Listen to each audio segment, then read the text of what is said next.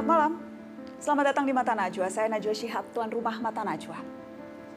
Sumpah Pemuda sudah lama menjadi mitologi tentang peranan angkatan muda di negeri ini. Puja-puji yang kadangkala terasa seremonial di tangan angkatan tua yang kerap memancing sebal. Saat para anak muda bergerak di garis massa, cemoohan makin lama semakin kencang tidak terkira. Padahal pujian atau kemarahan dari yang muda sama-sama ekspresi kejujuran yang pasti berharga. Sekali lagi kita bercakap tentang mereka yang bergelora, yang tak pernah habis-habisnya menyalahkan Indonesia. Inilah Mata Najwa, unjuk sumpah anak muda.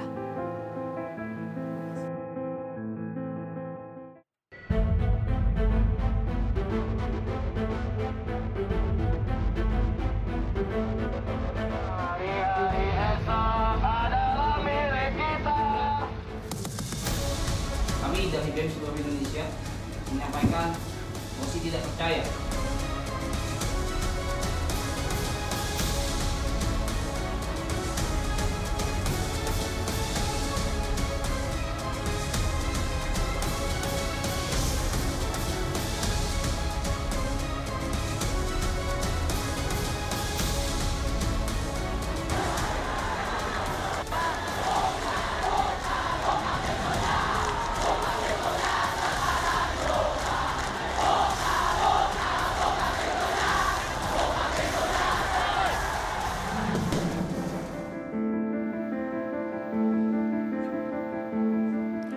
Hari ini tepat 92 tahun peringatan Kongres Sumpah Pemuda kedua.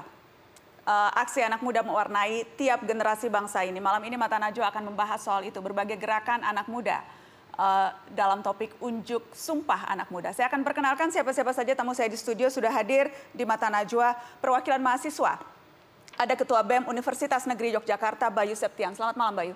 Halo, selamat malam. Hadir juga Direktur Yayasan Lembaga Bantuan Hukum Indonesia YLBHI Asfinawati. Asvin, selamat malam. Selamat malam, Nana. Dan hadir juga teman saya musikus dan seorang aktivis Holil Mahmud. Selamat malam, Holil. Selamat malam, Nak.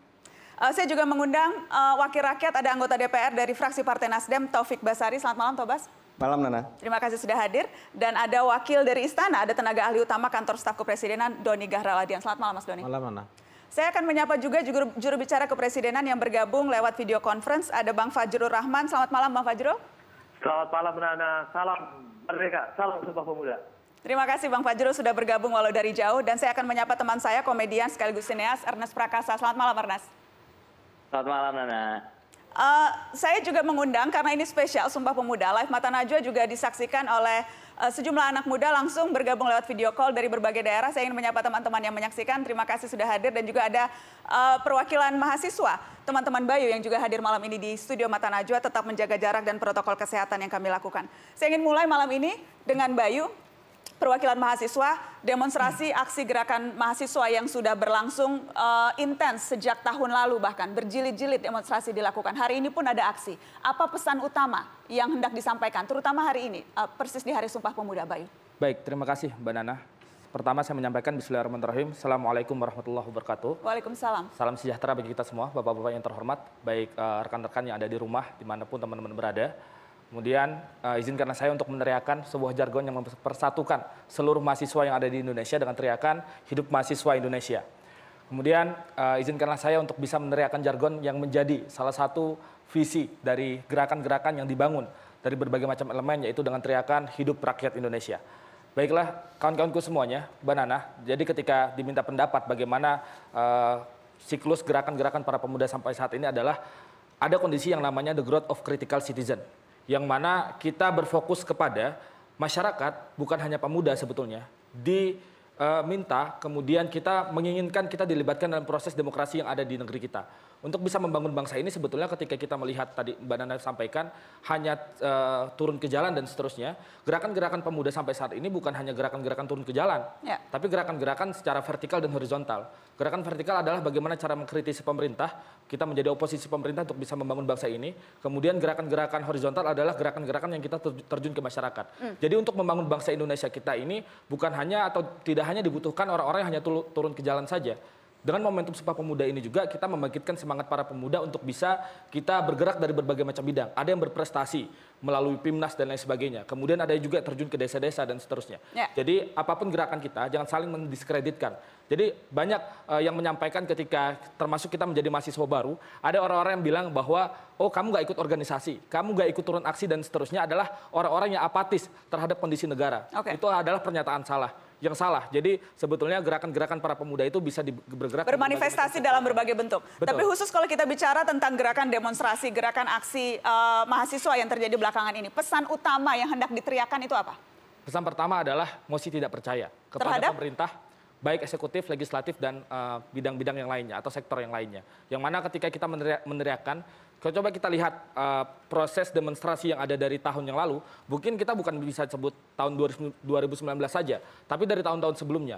Kemudian sampai di tahun 2020, 2 periode dan seterusnya, gelombang gerakan itu semakin besar. Artinya apa? Menandakan kepercayaan, tingkat kepercayaan para gerakan pemuda, mahasiswa, dan elemen yang lainnya, buruh, tani, dan lain sebagainya, itu adalah mempertanyakan bagaimana kredibilitas daripada pemerintah untuk bisa merepresentasikan kepentingan daripada masyarakat yang ada. Mosi tidak percaya. Apakah Bayu dan teman-teman mahasiswa merasa pesan itu didengarkan, tersampaikan, merasa mendapat respon dari negara?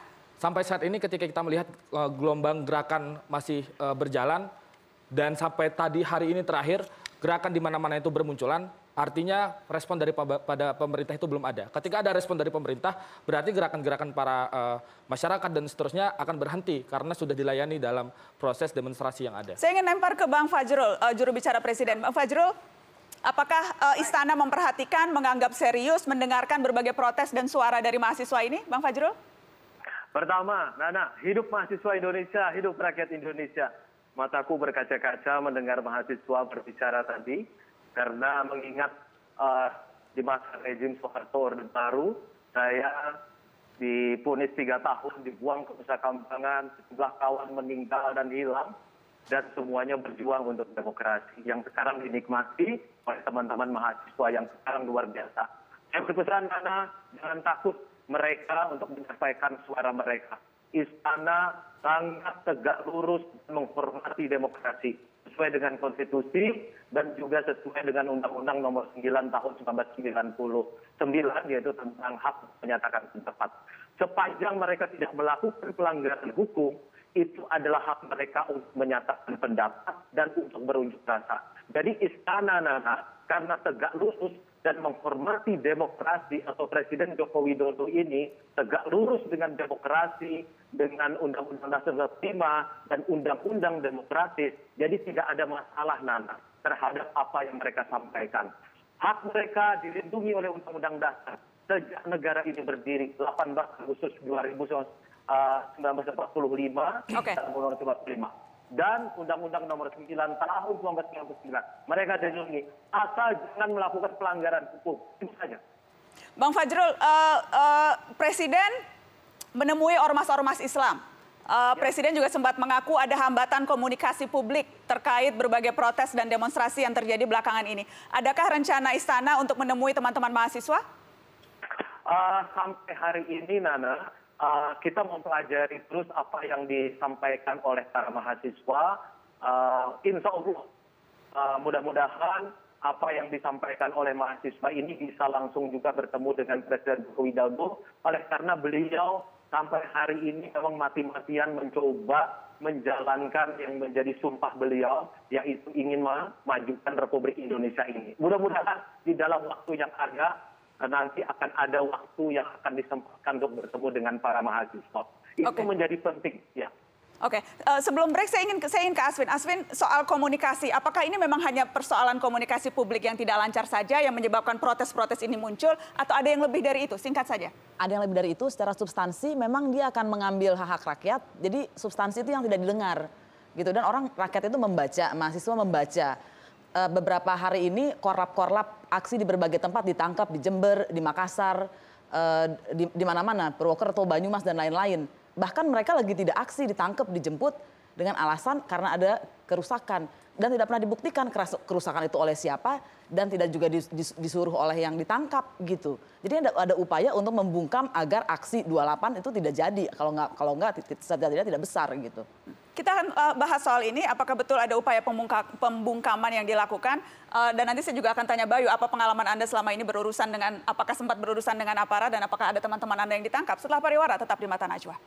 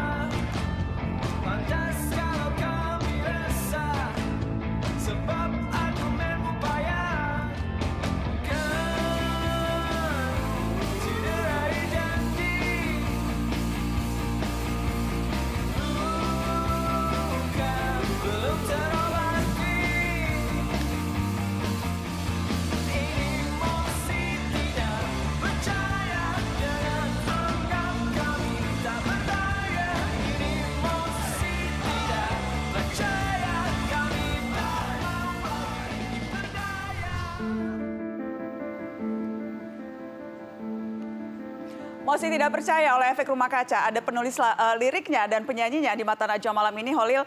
Itu menjadi lagu wajib rasanya. Setiap kali ada gerakan anak muda itu jadi anthem pergerakan anak muda. Setiap kali mereka protes melihat isu-isu terkini. Dibuat tahun 2008, tapi rasanya masih terus relevan. Pantas kalau kami marah, kamu dipercaya susah. Jelas kalau kami resah, argumenmu payah. Ini Mosi tidak percaya, jangan anggap kami tak berdaya. Ini Mosi tidak percaya, kami tak mau lagi diperdaya. Masih pantaskah kalau adik-adik mahasiswa juga marah hari-hari ini? Pantas banget sih. Pantas marah? Iya, karena apa ya, mahasiswa tuh lebih minim konflik kepentingan gitu. Jadi memang ketika misalnya sekarang pemerintah yang dulu ada 2 calon sekarang jadi 1, itu kan sebenarnya melemahkan oposisi gitu. Nah, kita berharap pada siapa lagi oposisi kecuali kepada masyarakat dan yang diwakili oleh mahasiswa dan kaum buruh segala macam itu. Isu-isu yang diangkat itu isu-isu yang memang wajar diberi label mosi tidak percaya? Mungkin secara ketatanegaraan kita nggak mengenal sistem mosi tidak percaya karena dia diberikan kepada oleh DPR kepada eksekutif gitu ya. Tapi sebagai sebuah simbol masyarakat memberikan mosi tidak percaya kepada DPR maupun eksekutif, itu masih relevan banget. Masih relevan. Saya akan lempar ke wakil rakyat. Mosi tidak percaya yang dialamatkan kepada DPR itu sesuatu yang berlebihan atau bisa dipahami? Pertama saya melihat bahwa memang mahasiswa dan gerakan masyarakat sipil memang harus posisinya adalah kritis ya terhadap kekuasaan dan kemudian menjadi penyeimbang dari kekuasaan yang ada. Menurut saya itu adalah hal yang wajar ya. Tetapi tadi saya menggarisbawahi apa yang disampaikan oleh Bayu soal cara yang berbeda-beda tentu. Kita tetap harus menghargai cara yang diambil oleh masing-masing pihak. Kalau teman-teman mungkin mengambil cara yang non kooperatif ya. Kalau ada sebagian yang mengambil cara kooperatif, kita coba memperbaiki sistem dan sebagainya. Itu bisa macam-macam ya. Tapi saya melihat bahwa sebaiknya memang tidak dilakukan zero sum game. Jadi semua seolah dinihilkan. Itu yang menurut saya juga bisa merusak kondisi negara kita. Nah oleh karena itulah maka yang paling penting adalah kita buka dialog. Ya. Karena saya meyakini bahwa dialog itu bagian dari bangunan kita untuk mencapai peradaban yang maju. Peradaban selama ini kan dibangun dari dialog atas perbedaan-perbedaan kepentingan. Oleh karena itulah saya selalu mengingatkan kepada pemerintah termasuk juga kepada institusi saya sendiri DPR untuk selalu membuka dialog itu. Tapi di sisi lain juga dan saya mengajak teman-teman untuk otokritik Toba, sudahkah dialog itu dibuka oleh DPR? Kita sudah mengundang beberapa pihak. Kita coba membuka diri juga terhadap dialog-dialog yang ada. Meskipun harus saya akui ada yang juga tidak menginginkan dialog. Tapi ada sebagian besar dari kita pun juga membuka diri terhadap dialog-dialog itu. Nah tapi juga di sisi lain ada beberapa teman-teman yang mengambil sikap untuk tidak mau mengambil kesempatan untuk dialog tersebut. Nah tapi ini kan soal cara. Saya tidak pernah menafikan atau merendahkan cara-cara yang ditempuh dari teman-teman yang punya perbedaan cara ini. Ya biarlah silahkan cara-cara ini ada. Tapi yang paling penting adalah saya ingin menjaga negara ini. Tidak ada satu pemerintah yang juga ingin menyengsarakan rakyatnya. Teman-teman ingin membela rakyat, pemerintah pun juga ingin membela rakyat. Jadi sama-sama kita. Cuman memang cara-cara ini akan berbeda-beda, tapi karena itulah perbedaan-perbedaan ini menurut saya masih sangat bisa kita buka dalam bentuk dialog. Mas Doni, yang kerap muncul kemudian narasi dari pemerintah, apakah dari menteri atau dari istana soal demonstrasi yang dilakukan oleh mahasiswa atau oleh kelompok-kelompok lain, kerap kali memang mengatakan tidak apa-apa, itu hak berdemonstrasi, hak menyatakan pendapat, hati-hati ditunggangi. Selalu ada pesan seperti itu. Atau kemudian baca dulu, jangan asal ngomong begitu.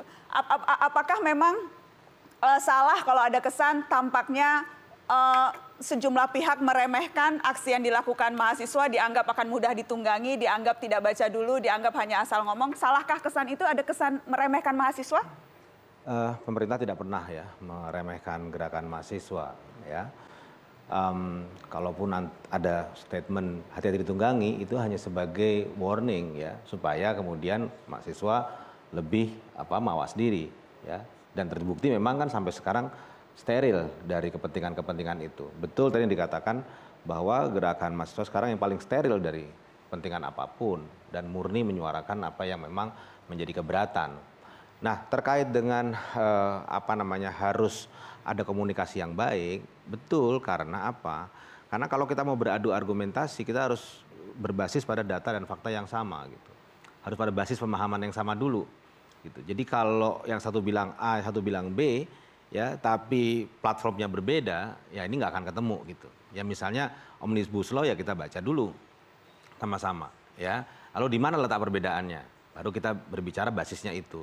Nah ini yang saya pikir sikap pemerintah agar kita punya basis pemahaman yang sama dulu. Bisa berbeda tapi basisnya sama dulu. Itu yang paling penting. Dan memang sekali lagi cara berkomunikasi menjadi sangat penting. Ya, bahwa kita ingin menjelaskan, ya. Kita ingin memberikan keterangan tentang apa sebenarnya Undang-Undang Cipta Kerja ini. Sejelas-jelasnya kepada publik, ya. Sehingga bila mana ada keberatan, di mana keberatannya, lalu kita ya bertukar pikiran di situ.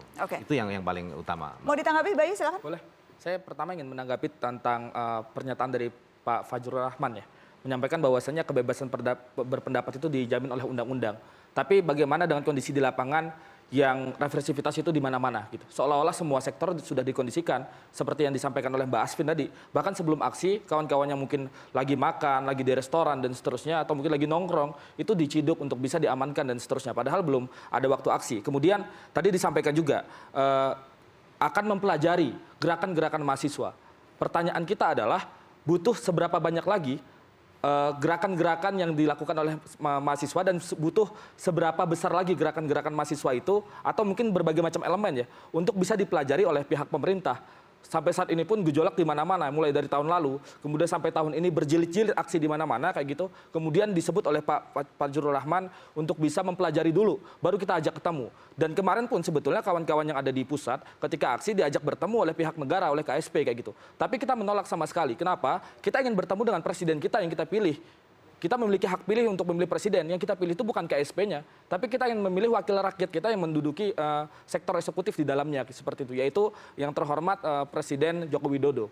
Oke, saya ingin ke Asvin. Asvin, tadi Anda katakan bahwa perlakuan aparat negara terhadap para demonstran bisa diceritakan lebih spesifik karena sesungguhnya kita ingat apa yang terjadi tahun lalu ketika mahasiswa memprotes revisi Undang-Undang KPK. Ada satu kasus yang kemudian mencuat yang menimpa pelajar STM, Lutfi. Kita akan lihat cuplikan kasusnya dan nanti saya akan tanya ke Anda apakah hal-hal seperti ini juga terjadi. Kita lihat yang ini.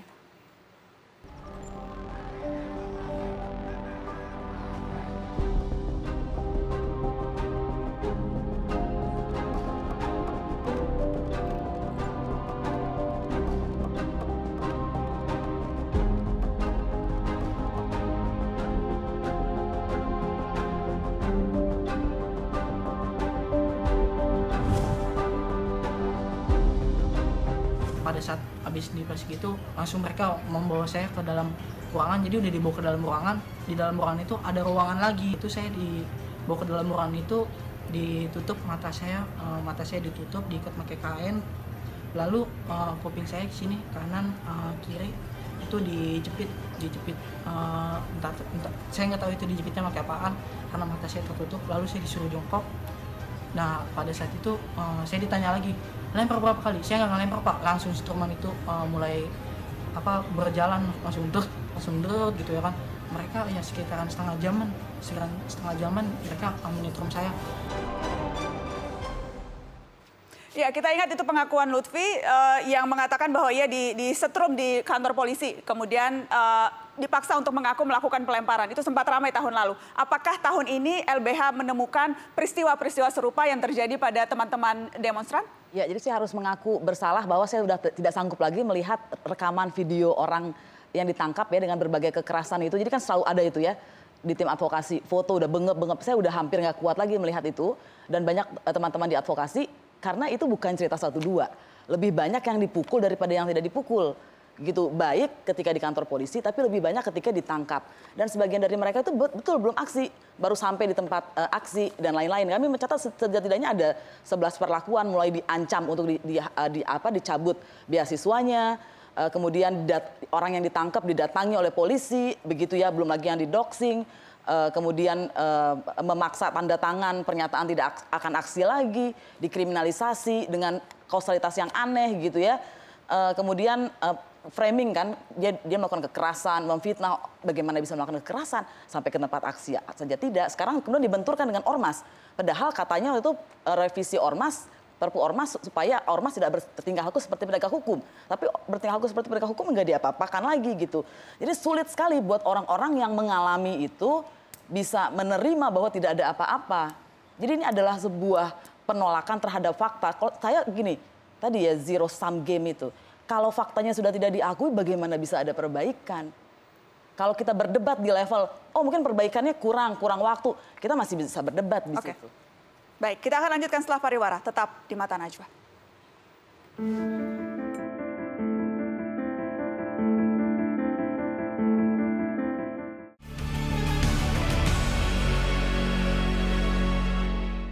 Anak muda kita, aduh saya bilang sama Presiden, jangan dimanja. Dibilang generasi kita adalah generasi milenial. Saya mau tanya hari ini, apa sumbangsihnya generasi milenial yang sudah tahu teknologi seperti kita bisa viral tanpa harus bertatap langsung? Apa sumbangsih kalian pada bangsa dan negara ini? Masa hanya demo aja? Nanti saya dibully, saya nggak peduli. Hanya demo aja, ngerusak. Apakah ada di dalam aturan berdemo? Boleh saya kalau mau debat. Ada aturan dalam demo, diizinkan karena ketika reformasi kita masuk ke dalam alam demokrasi, ya. Tapi adakah jawab aturannya bahwa untuk merusak? Tidak ada. Saya yakin. Kalau ada orang bilang ada Bu, mana dia? Sini. Ya, itu pernyataan terbaru dari Ketua Umum PDI Perjuangan yang juga Ketua Dewan Pengarah Badan Pembinaan Ideologi Pancasila bertanya, apa sumbangsih anak muda? Rasanya pertanyaan itu akan saya lemparkan ke Ernest Prakasa, teman saya. Ernest, tolong dijawab dong Bu Mega, apa sumbangsihmu Ernest? Tolong jawab Ernest. Iya, pertama-tama mungkin mau meluruskan, kayaknya kalau demonstrasi itu lebih ke agensi ya, bukan milenial juga. Saya nih masih milenial loh hitungannya, saya sih boro-boro demo gitu, anak udah 2 gitu, nggak kepikiran juga.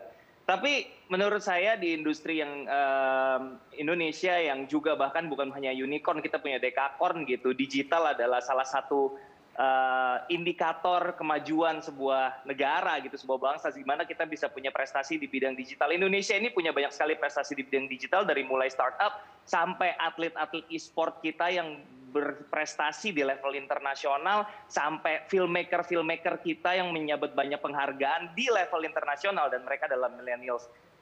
Jadi ini mungkin Bu Mega lagi terlalu bersemangat sampai lupa, mungkin ada juga poin-poin seperti ini di industri kreatif, terutama milenial sebagai anak-anak muda yang punya mungkin agility gitu ya, punya kemampuan bergerak dan yang kelincahan yang mungkin tidak dimiliki sama generasi sebelumnya gitu, sehingga mudah beradaptasi dengan zaman sekarang yang digital ini membuat apa-apa cepat berubah sekali gitu, Nak. Oke, saya ingin ke Bayu. Bayu mau dijawab juga tadi pertanyaan dari Ketua Umum PDI Perjuangan? Boleh.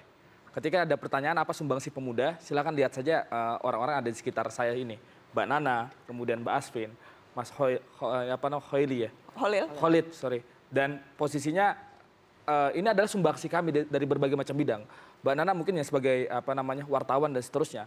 Mbak Asvin di usia mudanya ahli hukum.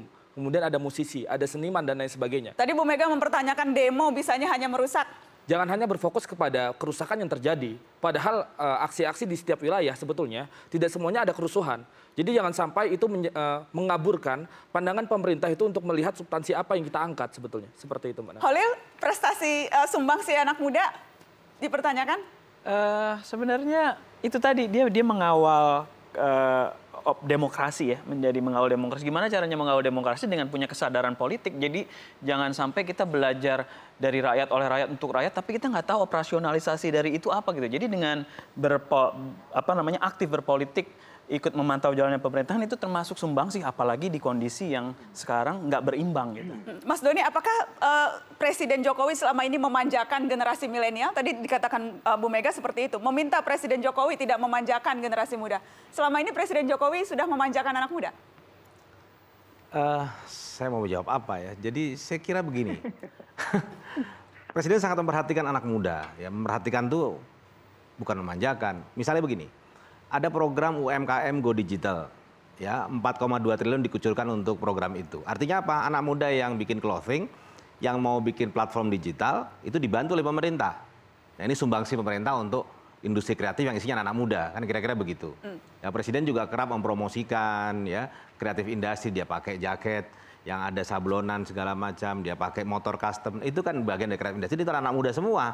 Begitu. Jadi ini bentuk perhatian, ya, seorang presiden kepada anak-anak muda, bukan memanjakan tentu saja, ya, tapi kan ini diberikan bantuan permodalan, diberikan pelatihan dan lain sebagainya. Itu saya kira bentuk perhatian yang manis gitu. Manis. Presiden kepada anak-anak muda. Bang Fajrul, jadi Anda juga tidak sependapat kalau itu bentuk pemanjaan? Saya ingin ke Bang Fajrul, juru bicara Presiden. Oke, baik, Nana. Pertama, terima kasih Bayu. Ternyata sama kita ya pemilih Jokowi Widodo sebagai Presiden di 2019. Terima kasih, tapi Anda sudah memanfaatkan juga kesempatan Anda untuk melakukan kritik. Kemudian yang kedua, saya ingin menjawab dulu Nana yang sebelumnya ya. Pak Mahfud sudah mengatakan sebagai Menko Polhukam bahwa apabila ada pelanggaran yang dilakukan oleh penegak hukum, itu akan diselidiki dan akan ada sanksi-sanksi yang tertentu yang akan dikenakan kepada mereka.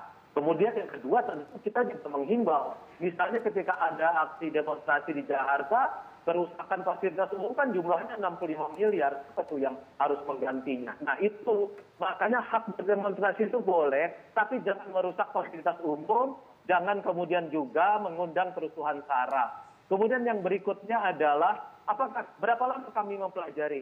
Yang sudah kami pelajari dan kami sampaikan kepada Presiden adalah kritik-kritik yang disampaikan oleh berbagai pihak termasuk mahasiswa, misalnya kepada Undang-Undang Cipta Kerja, tolong didorong ke Mahkamah Konstitusi. Mahkamah Konstitusi itu adalah lembaga yang dihasilkan dari reformasi. Apabila ada persoalan undang-undang dengan undang-undang dasar, bawa ke Mahkamah Konstitusi. Kalau zaman saya dulu dengan dengan Bang Tobas itu Taufik Basari, nggak ada yang namanya MK. Datang ke DPR, berhadapan dengan pagar DPR, berantem dengan petugas keamanan dan pulang ke rumah hanya kepala yang pecah misalnya seperti itu. Sekarang sudah ada, bawa ke MK. Nah, saya dorong nih Bayu nih, seluruh Indonesia, teman-teman mahasiswa yang pintar-pintar, yang IPK-nya 4,0 semua, coba datang ke MK, ajukan judicial review ke MK terhadap keberatan-keberatan Anda. Dan saya juga berharap Nana dorong mereka, anak-anak mahasiswa, untuk membuat judicial review terbaik sehingga bisa dibawa ke MK.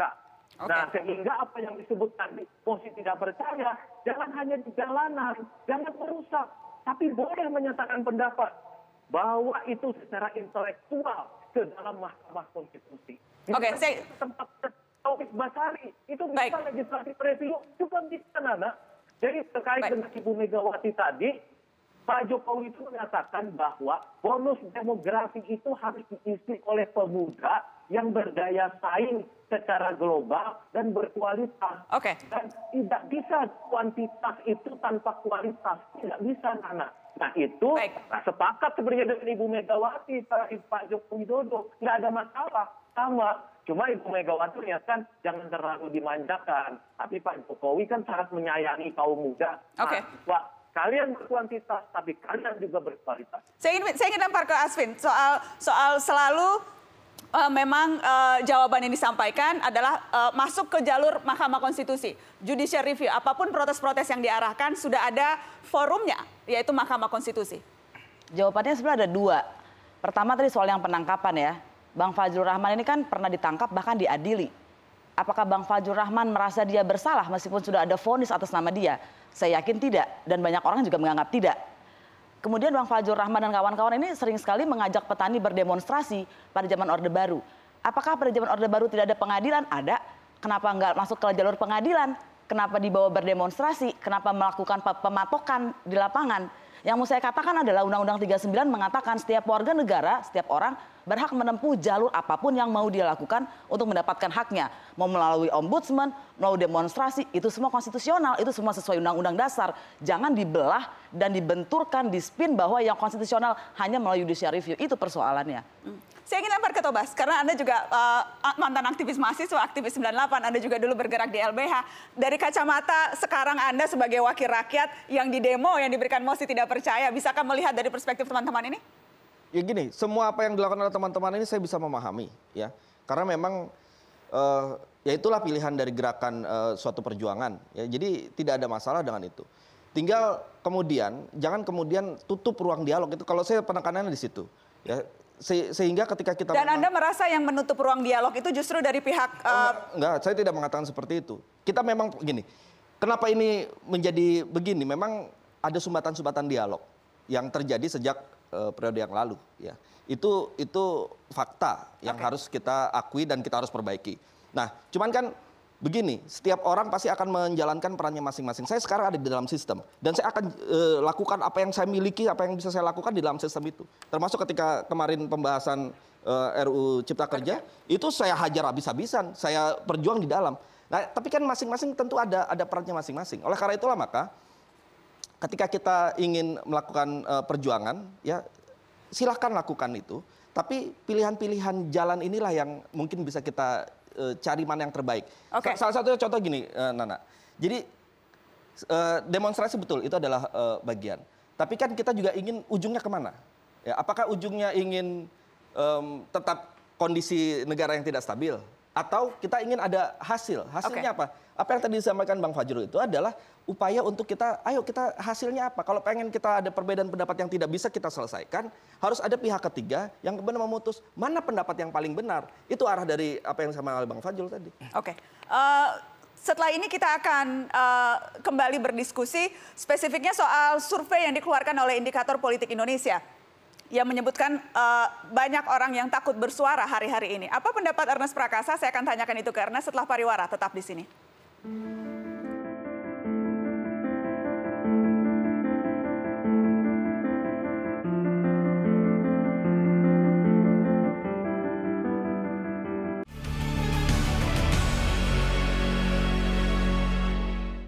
Ada 36% yang mengatakan bahwa Indonesia saat ini menjadi kurang demokratis. Proporsi yang mengatakan ini itu lebih besar ketimbang yang mengatakan Indonesia menjadi lebih demokratis. Perempuan, surprisingly, itu mengatakan kurang demokratis ketimbang laki-laki. Kemudian anak muda dibanding yang tua itu cenderung mengatakan kurang demokratis. Nah ini menarik, anak-anak muda ini kan lahir setelah 98. Jadi mereka mungkin komparatif referensinya adalah era reformasi. Nah kemudian kita tanya variabel lain, setuju atau tidak setuju dengan pendapat bahwa warga makin takut menyatakan pendapat. Yang mengatakan sangat setuju dengan pendapat ini 21,9%. Yang menyatakan cenderung atau agak setuju dengan pernyataan ini besar sekali, 47,7%. Yang menolak dalam pengertian nggak ada apa-apa, orang bebas ngomong sekarang, itu 22,0%. yang tidak setuju sama sekali dengan pernyataan ini 3,6%. Ini alarming. Lagi-lagi ya kita ingatkan, ada situasi yang di bawah alam sadar masyarakat mulai takut ngomong.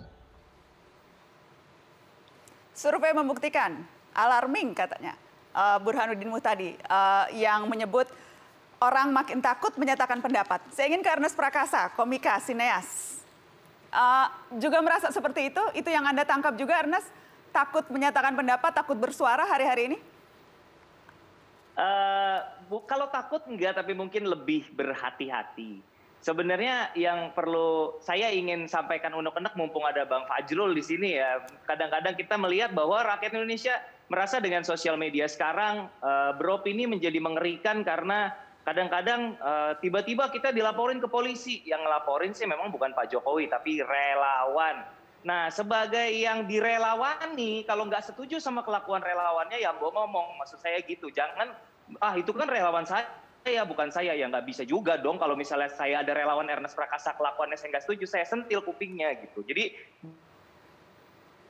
buat saya, kebebasan pendapat saat ini memang secara formal diizinkan, tapi secara realita saya nggak bicara represivitas seperti yang tadi sudah diceritakan, tapi di represivitas digital ini formatnya macam-macam gitu. Dari mulai cyber army yang melakukan bully, melakukan doxing, jadi memang smooth dan bukan dilakukan oleh pemerintah, bukan dilakukan oleh polisi, tapi kita nggak tahu ini siapa orang-orang yang melakukan teror-teror di dunia maya ini. Pokoknya kalau ada orang yang dianggap kritis atau mungkin menyinggung suatu pihak institusi atau apa, caranya untuk menyerang di media sosial memang sangat beragam sekali gitu, dan kita nggak tahu siapa yang melakukan. Jadi buat saya pribadi, kalau dibilang sampai takut sih enggak, tapi mungkin lebih berhati-hati. Artinya kembali kepada substansi. Apa sih yang diomongin, ngerti nggak lulu ngomong apa gitu. Kalau buat saya sih gitu, dan apakah yang diomongin ini memang valid, ada datanya, dan memang bukan sekedar hoax atau propaganda. Itu sih Nana kalau dari aku. Oke, Bang Fajrul silakan ditanggapi Bang. Jangan takut turun ke jalan, jangan takut menyatakan pendapat. Anda dilindungi oleh Undang-Undang Dasar dan Anda dilindungi oleh Undang-Undang nomor 9 tahun 1998. Jadi jangan pernah takut. Nah Nana, seperti ini. Sebenarnya Presiden Joko Widodo itu kan sangat setia, tegak lurus lah terhadap Undang-Undang Dasar dan undang-undang yang demokratis. Kita lihat saja indeks demokrasi Indonesia sekarang kan meningkat jadi 74,92 yang dikeluarkan BPS. Sejak Pak Jokowi itu memimpin tahun 2014 sampai dengan 2019 itu rata-rata 72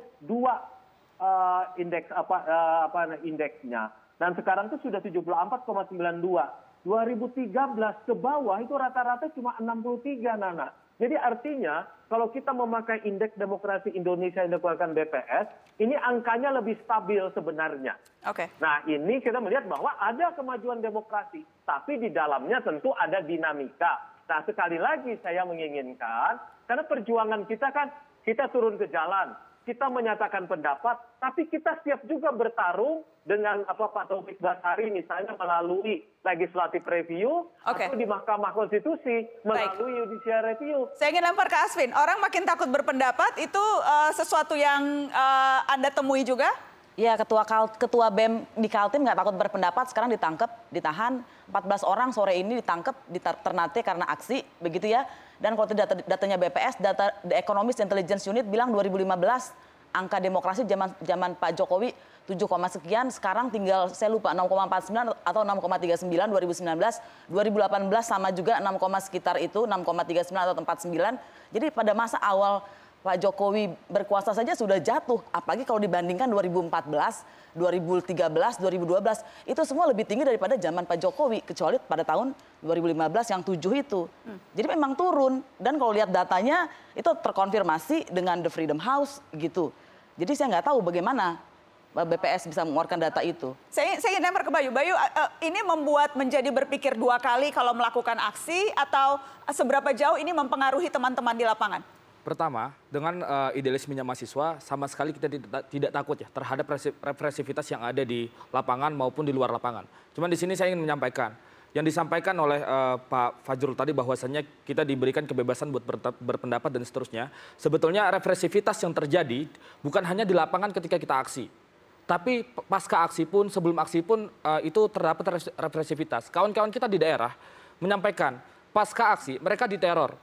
Bahkan ada yang diteror oleh orang-orang yang tidak dikenal, disodorkan senjata api. Tapi untungnya kawan-kawan kita itu dijaga oleh kawan-kawan yang lain. Jadi kita pasca aksi, ketua BEM di beberapa daerah itu, saya tahu di daerah Sumatera bagian selatan, mereka pasca aksi harus mengikuti protokoler pasca aksi dalam tanda kutip, dijaga oleh kawan-kawannya dan seterusnya. Kemudian di Kota Magelang saya mendapat kabar dari kawan-kawan saya bahwasanya tembakan gas air mata yang ditembakkan oleh aparat itu sampai ke perkampungan warga, bahkan sampai ke perumahan warga dan masuk ke dalam rumah warga. Artinya apa? Ini bagaimana kebebasan berpendapat itu yang diberikan kepada kita. Kemudian Mbak Nana yang terakhir, saya ingin menyampaikan bahwasanya kita di UNY itu ada yang tertangkap juga. Kemudian ketika tertangkap, kepalanya bocor. Ketika proses penyelidikan tidak ditangani dengan baik, kemudian hanya diikat dengan kain, seolah-olah itu sebagai penabur lukanya, padahal tidak sama sekali untuk bisa mengurangi rasa sakit. Pasca itu di luar baru disebutkan kita membawa ke rumah sakit dan seterusnya. Oke, silakan Bang Fajrul, silakan Bang Fajrul. Kerusakan dari fasilitas publik di Jakarta karena aksi itu 65 miliar. Kalau Anda diminta pertanggungjawaban, apa yang Anda lakukan? Pak Fajrul, kita bukan berfokus kepada kerusakan yang ada. Artinya apa? Ketika memang ada kerusakan yang terjadi, silakan ditindaki dengan tindakan hukum yang ada. Oke. Negara kita ini negara hukum.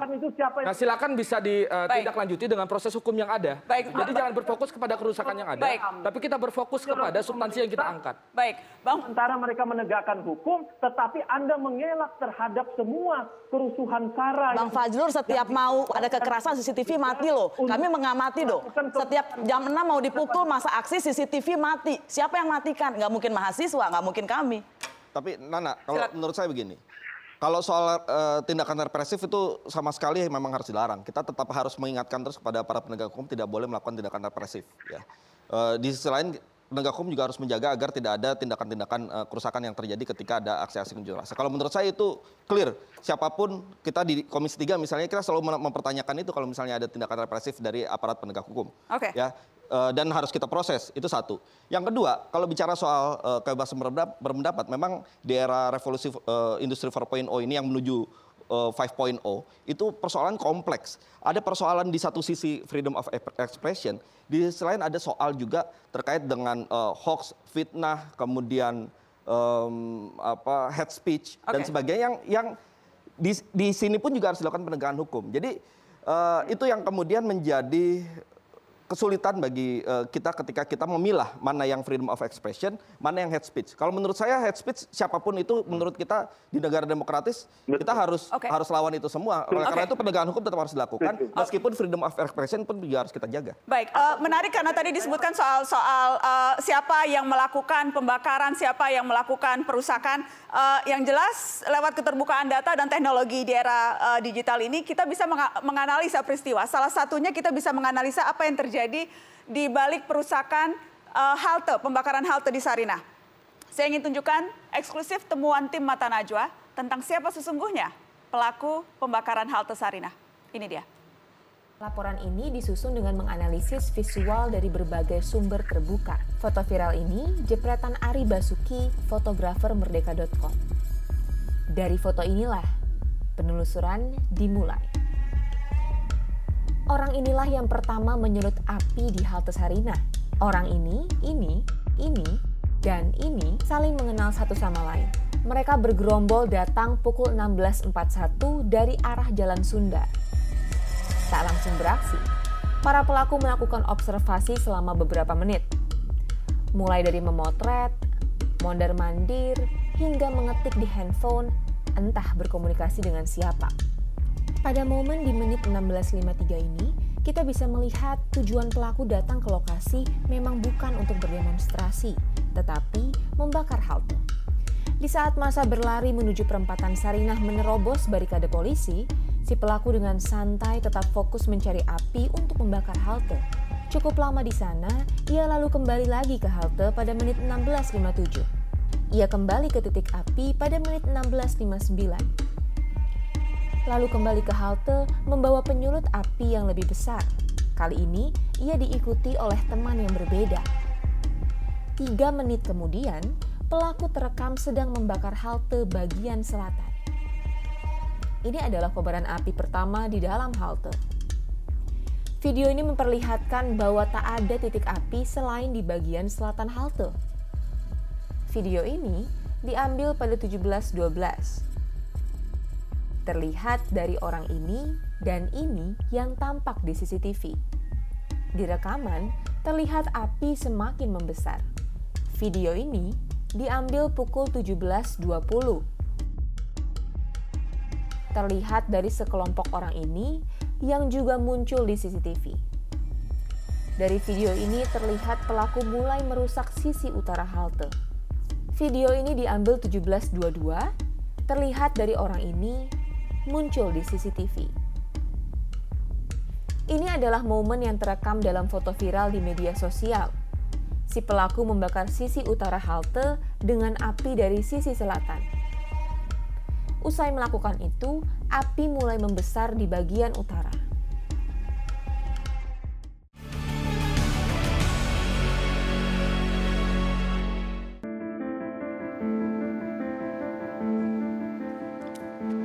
Saya ingin mengulang pertanyaan Ketua Umum PDI Perjuangan Ibu Megawati Soekarno Putri. Apa sumbangsi anak muda? Saya ingin tanya ke Ainun Najib, seorang praktisi teknologi, inisiator berbagai gerakan partisipasi publik lewat data. Saat ini bekerja di Singapura, tapi kerap kali melakukan pemantauan, pengawalan berbagai hal penting, isu genting. Terakhir soal kawal COVID juga diinisiasi oleh Mas Ainun. Selamat malam. Assalamualaikum Mas Ainun. Waalaikumsalam warahmatullahi wabarakatuh. Selamat malam Mbak Nana, terima kasih waktunya. Unjuk Sumpah Anak Muda itu topik mata Najwa malam ini, Mas Ainun. Anda praktisi teknologi, kerap menginisiasi berbagai gerakan. Seberapa jauh sesungguhnya penggunaan data teknologi mempengaruhi praktek berdemokrasi kita? Ini masih kurang sekali. Kita di awal-awal kawal COVID kita bilang bahwa pemerintah perlu mempunyai information leadership, yaitu berada terdepan dalam rangka mengkomunikasikan situasi yang real yang sebenarnya dengan transparansi dan dengan pelibatan publik. Ini kuncinya di sini Mbak Nana, harus melibatkan publik melalui transparansi data. Itu yang sepertinya kurang dilakukan saat ini. Bahkan beberapa yang lagi ramai dibahas tadi sebelum sesi saya ini, itu sebenarnya juga tidak lepas dari kurangnya transparansi dan pelibatan publik ketika membahas dokumen-dokumen kenegaraan. Apa boleh Anda elaborasi apa misalnya yang menjadi contoh betapa sesungguhnya kalau transparansi itu tidak terlihat sehingga yang kita lihat banyak protes dari berbagai kalangan, Mas Ainun? Ya mungkin kita ambil contoh yang positif dulu ya. Kembali ke 2014 ketika saya dan teman-teman memulai inisiasi kawal pemilu 2014. Waktu itu Indonesia diambang perpecahan ya, mungkin sekarang juga masih terpolarisasi ketika dua kubu saling mengklaim kemenangan. Nah, di situ kami mengapresiasi sekali KPU melakukan open data transparansi, membuka semua hasil scan dari 478.000 TPS se-Indonesia. Itu di-upload tersedia dan kemudian itulah yang menjadi bahan kami dan ratusan relawan diaspora maupun yang berada di Indonesia untuk mentabulasi dan menyelesaikan hasil perhitungannya seminggu lebih cepat dari hasil resmi KPU saat itu untuk menenangkan masyarakat. Nah, ini contoh positif yang seharusnya ditiru. Kemudian di 2015 saya masih ingat sekali Gubernur Ahok waktu itu juga sangat-sangat transparan dengan data anggaran. Nah dari situ kami teman-teman praktisi teknologi informasi mengambil data-data itu, umpan lambung itu kami ambil, kami terima, terus kami bikin kawal APBD waktu itu. Nah ini yang sayangnya beberapa tahun terakhir atau sejak saat itu kurang kami dapati. Misalnya yang terbaru ini harusnya seandainya saja draft-draft itu jelas disampaikan ke publik jelas, itu insya Allah partisipasi publik, public scrutiny bisa terjadi dan bisa memberikan masukan kepada pemerintah dan tentunya pemerintah juga memasang telinga lebar-lebar dan memasang hati yang lapang untuk kemudian mendengarkan dan berdiskusi. Apalagi ketika yang mengajak diskusi itu adalah ormas-ormas besar seperti PBNU dan Muhammadiyah. Oke, kesadaran data, kemampuan analisa data itu semua bagian dari literasi digital yang kerap kali kemudian dikampanyekan penting untuk dimiliki oleh setiap warga di era digital saat ini. Tapi kalau kita menengok, itu kan yang diharapkan dari peran warga negara. Peran negaranya seharusnya seperti apa, Mas Ainun? Kalau memang mendorong literasi digital, negara juga harus, literasi digitalnya juga harus tinggi rasanya. Betul sekali, dan itu yang kita sebut dengan information leadership itu tadi. Dimulai dengan open data, transparansi, apa adanya, yang merupakan hak publik, yaitu hak atas informasi ketatanegaraan ini dan kebijakan-kebijakan serta alasan-alasan dan pertimbangannya, itu sepatutnya dibuka. data-data mengenai bagaimana alokasi atau penggunaan anggaran kita itu sepatutnya dibuka. Seperti itu Mbak Nana. Ini yang sekarang kurang sekali. Mas Doni, saya ingin minta tanggapan Anda karena ini kan seharusnya jadi salah satu yang utama yang didorong oleh teman-teman di pemerintahan, oleh Istana, oleh KSP. Apakah itu sudah maksimal dilakukan menurut Anda?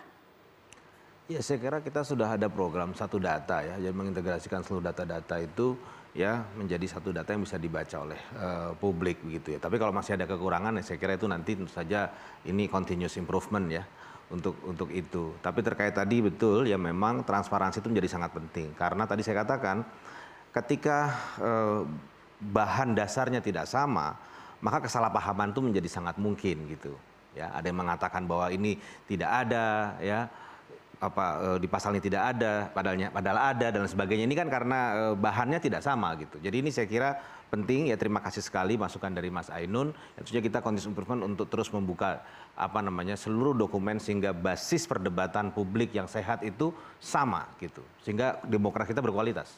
Kita akan kembali setelah pariwara. Tetap di Mata Najwa.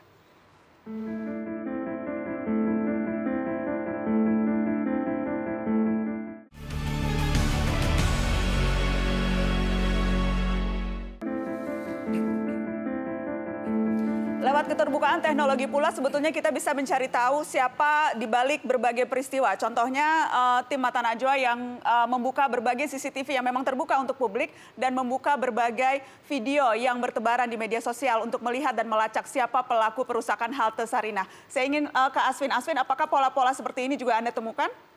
Iya, jadi kebanyakan kalau yang berakhir katanya rusuh itu karena masa aksi ditembaki gas air mata bahkan sebelum melewat jam 5. Gitu, dan kemudian ada pengejaran gitu. Jadi kekerasan duluan menimpa mas aksi, ya mereka berlarian nabrak sana nabrak sini gitu. Kemudian siapa yang melakukan dalam banyak kekerasan itu tidak jelas juga. Tidak seluruh aksi melakukan kekerasan, tapi di framing pasti aksi rusuh. Dan pimpinan korlapnya itu kemudian banyak yang ditangkap, dipanggil. Sekarang lagi banyak sekali di Polda Jatim dipanggil sekarang mahasiswa setelah sebelumnya korlap. Jadi seakan-akan kalau ada korlap, ada aksi, ada rusuh, maka yang bertanggung jawab atau ada pot yang pecah yang bertanggung jawab si korlapnya. Kan nggak bisa begitu. Yang melakukan, yang ditangkap ya harusnya yang melakukan kekerasan itu. Dan itu nggak banyak sekali yang tadi kita lihat juga begitu. Ada yang menyambit-nyambit bukan berada di deretan massa loh. Ada video-video. Berada di deretan polisi pakai baju hitam-hitam. Masa dibiarin sama polisi nyambit-nyambit dan nyambitnya pasti ke massa kan? Oke, saya ingin ke Bayu. Dalam prakteknya di lapangan, seberapa jauh sebetulnya mahasiswa, korlap mahasiswa bisa mengontrol pergerakan yang ada di lapangan?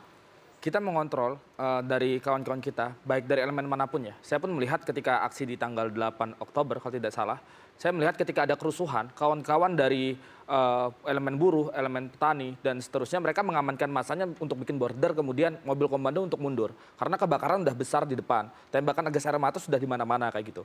Dan kita pun melihat beberapa orang-orang yang tadi disampaikan, bukan berada di dalam barisan untuk bisa menciptakan sebuah kerusuhan itu. Dan kita pun silakan, saya nggak usah berbicara banyak, visualisasi sudah ditunjukkan. Biar masyarakat yang lebih cerdas bisa menilai apakah kerusuhan yang terjadi, yang selalu diangkat oleh pemerintah bahwasannya gerakan-gerakan daripada segala elemen yang terjun ke lapangan adalah gerakan-gerakan yang timbul kerusuhan, merusak suatu bangsa dan seterusnya. Tapi dengan kondisi tayangan seperti itu, kita kira jangan sampai gerakan-gerakan kita itu yang bermoral dan berintelektual, itu dikambing hitamkan dengan pernyataan-pernyataan beberapa orang, entah ditunggangi, disponsori, dan seterusnya. Terakhir Mbak Nana, saya ingin menyampaikan bahwasannya ketika ada pernyataan pemerintah yang cukup viral kemarin, bahwasannya aksi daripada mahasiswa dan lain sebagainya itu adalah aksi-aksi yang ditunggangi.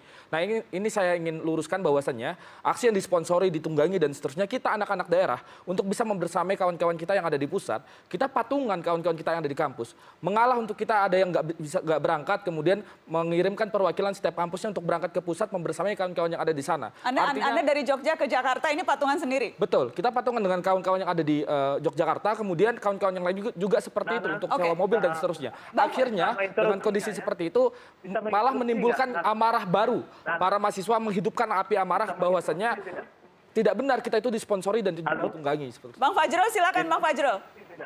Ya, aku instruksi ya. Pertama, apabila memang ada bukti-bukti yang ditemukan oleh timnya Nana dari Mata Najwa, kemudian yang ditemukan oleh Asina, oleh Bayu, atau oleh siapapun, kan kita merujuk kepada apa yang dinyatakan oleh Menko Polhukam, yaitu Pak Mahfud MD, bahwa beliau tidak akan membiarkan semua pelanggaran itu terjadi.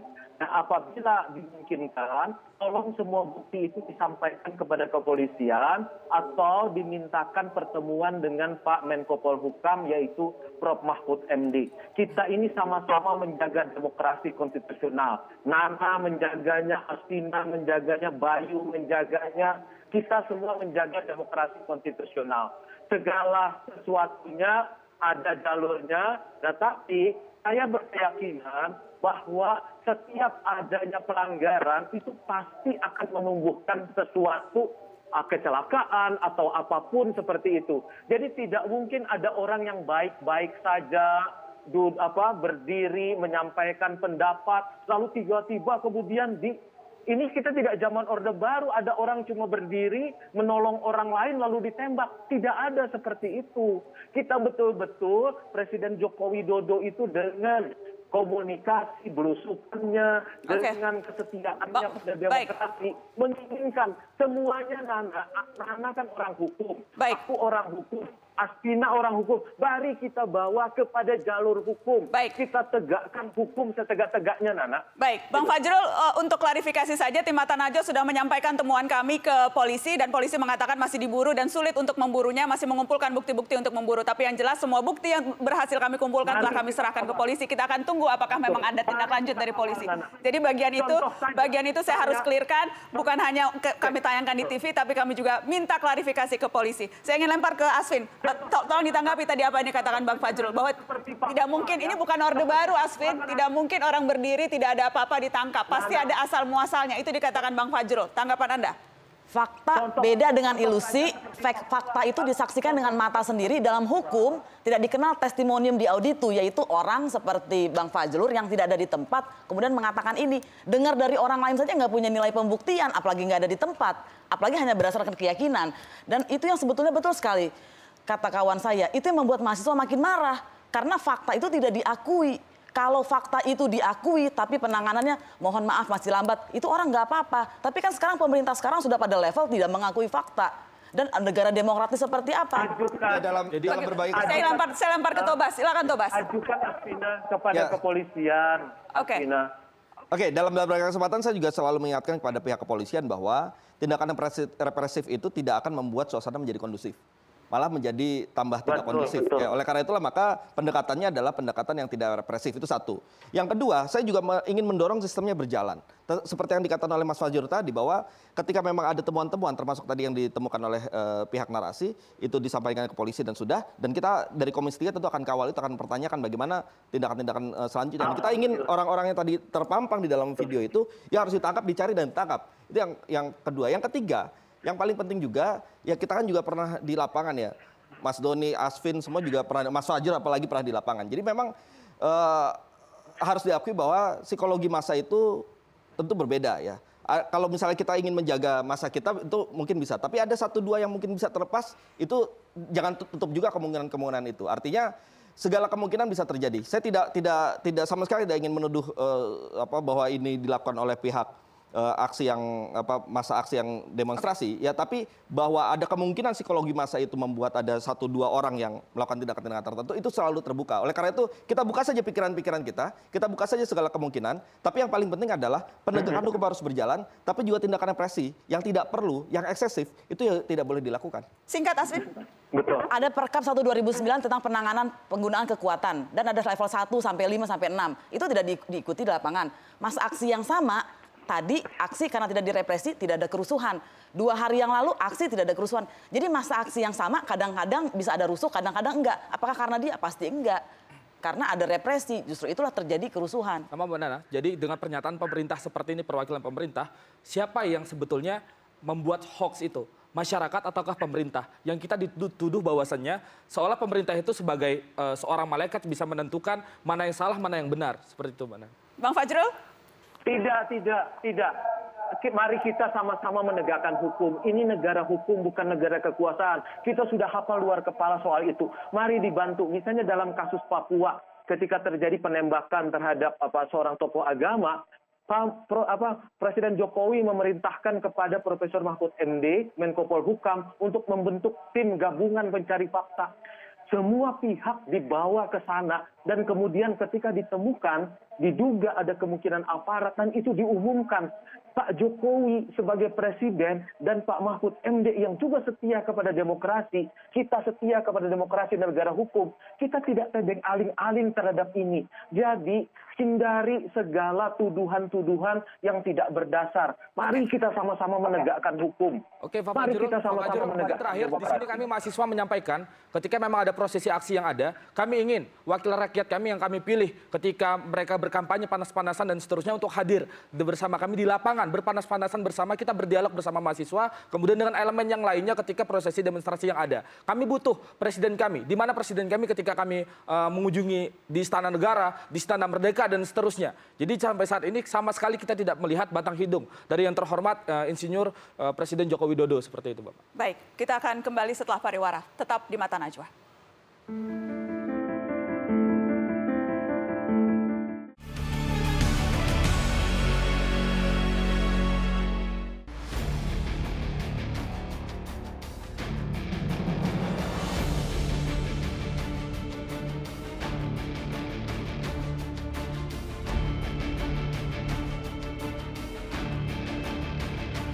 Bukan akhir, karena akhir dari persatuan ini adalah kekuasaan sejati di tangan rakyat.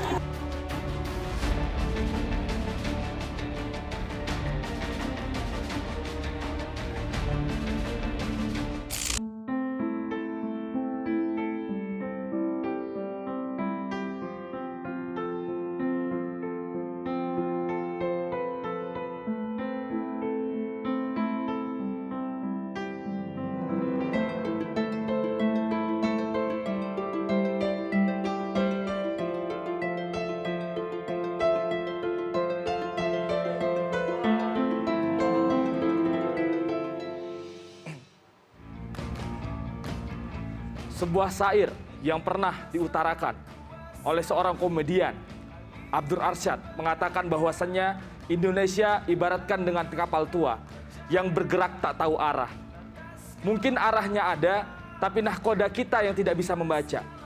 Mungkin bisa membaca, tapi tertutup hasrat membabi buta. Indonesia memang seperti kapal tua yang bergerak tak tahu arah, yang isinya mulai dari Sumatera, Sumbawa, Papua yang bersatu di dalam Nusantara. Sudah 7 kali kita ganti nahkoda tapi masih jauh dari kata sejahtera.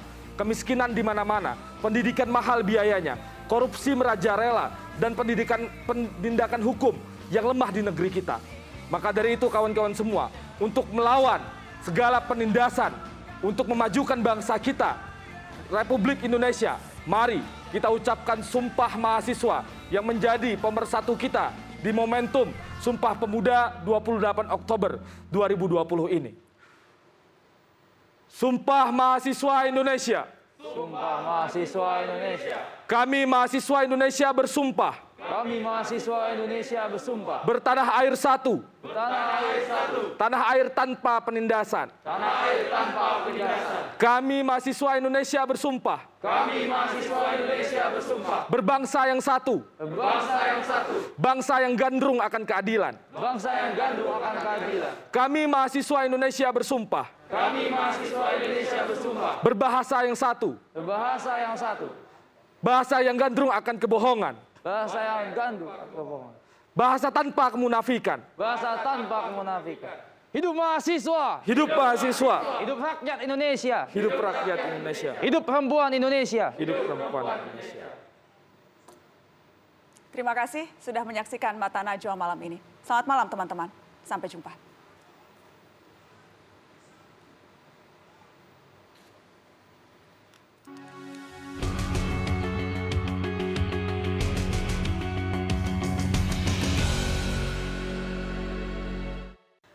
Pada suatu ketika Tan Malaka pernah berkata, idealismelah kemewahan terakhir seorang anak muda. Masa-masa rawan yang acap berantakan namun penuh letup keberanian dan pencarian. Coba-coba penuh risiko dihikmati sembari bernyanyi melawan segala cemas dengan solidaritas penuh nyali. Dengan atau tanpa restu para tetua berderap maju sama-sama ke berbagai penjuru yang belum teraba. Bukankah kalkulasi matang hanya milik para bijaksana? Terlalu banyak berpikir kadang bikin langkah tertunda. Tiap kali Indonesia merapuh oleh pola penguasa, orang muda niscaya datang memulihkan seperti semula. Menggemburkan lagi tanah-tanah kering yang lama tak dicangkul, menyuburkannya lagi dengan api harapan yang mengepul. Dalam perjalanan berbahaya para pemuda, Indonesia ditemukan. Oleh anak muda pula, Indonesia akan melesat, tak terhentikan.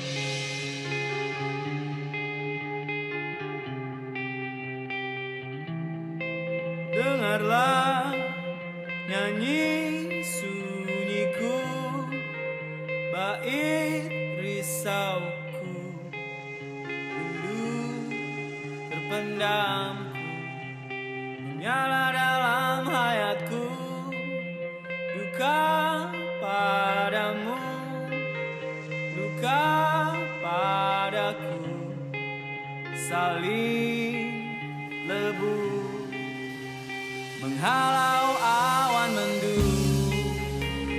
Kemanusiaan itu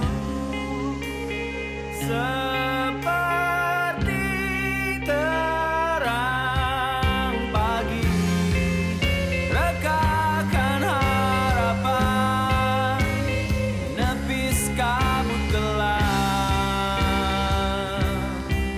Niatkan kunjung terkepal, bekik menebal, terjadi